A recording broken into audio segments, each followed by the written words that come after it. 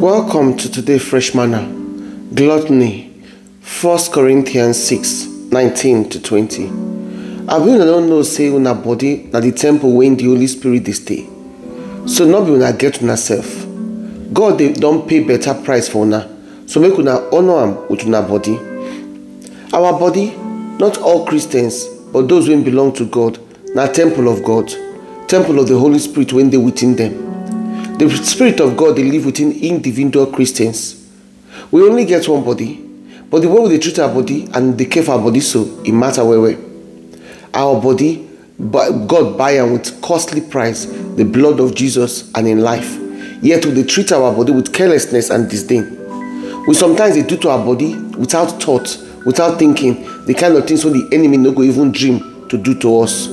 We dey feed our body the wrong things, expose the body to danger and unnecessary and sometimes poisonous matter when they fail to give the body enough rest and time to recuperate. Gluttony na one of the deadly sins that when they plague society today, and most people they treat them as normal. Gluttony is the sin of overindulgence and excessive greed for food.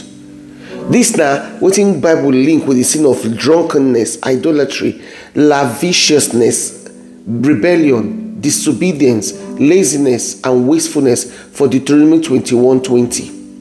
The Bible condemned gluttony as sin and it placed am squarely for the list of the lust of the flesh camp for 1 John 2:15-17.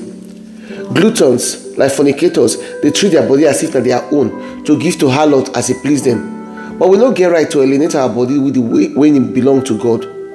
For ancient servitude system, the person when they serve, that be the servant, the person are the property of the master. It don't belong to themselves.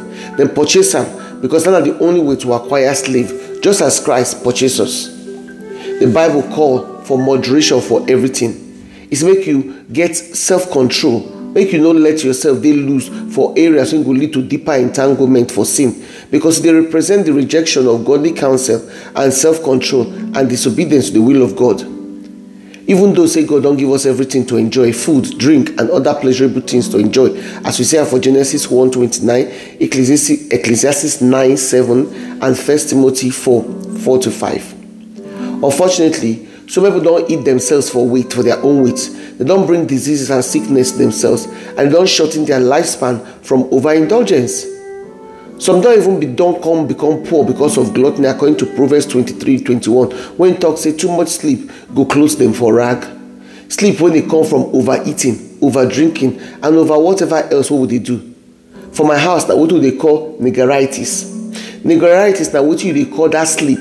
Sweet sleep when they say they come after you don't eat food where you know very well say you're not supposed to eat. Plenty things when don't fool your body. When they say nothing else what you fit do but now go sleep. Sleep when you say sometimes it go last for hours, sometimes into the night, and sometimes the sleep go last until the next day. That now what in proverb they talk about for here when he call drowsiness. If you don't experience them or you understand what I talk. Gluttony they so distasteful to God, so they in see am as stubborn temptation for Psalm 78:18. But what will be exactly with this gluttony what they talk, what they expressed? When we stop only they consume things when we know say no good for us, because we no fit control the temptation to take one more and one more and one more until even our bodies have come begin they vex with us.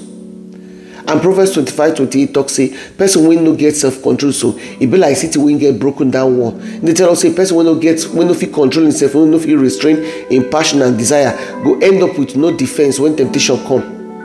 When you don't lose self-control, the person will come in danger of they carried away into further sin and further destruction. The world don't make them so easy and accessible to put our hands and to get anything when we need, what we fancy, even when we don't fit afford them, or if it's not good for us. When in turn that one too will come lead to more gluttony, to more greed, to more everything. Proverbs 25:16 say as good as honey be so, it's make we not eat too much or it go make us sick. Yes, everything what they do supposed to be in moderation. Any kind of overindulgence they harm our body and our health.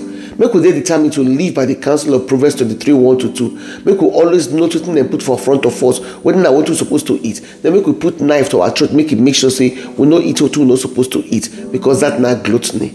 Make our prayer then be, help me God to dey wise for wetin I dey eat, and to make you show me grace to put the right things for my life, including gluttony, to put them in the right perspective. In Jesus' name, amen. Message from our sponsor, Compassion Care. This is a Bible-based counseling and therapy for women, families, children, and teens. For those in the hurt and need confidential and compassionate ears, virtual shoulder to lean on, and gentle hands for guidance. Wherever you did for this one, make you get in touch with them if you need their services. For compassioncaring@outlook.com, compassioncaring@outlook.com, or make you Skype them for Compassion Care, or call, text, WhatsApp for 07523-241-116, 07523-241-116. Unado.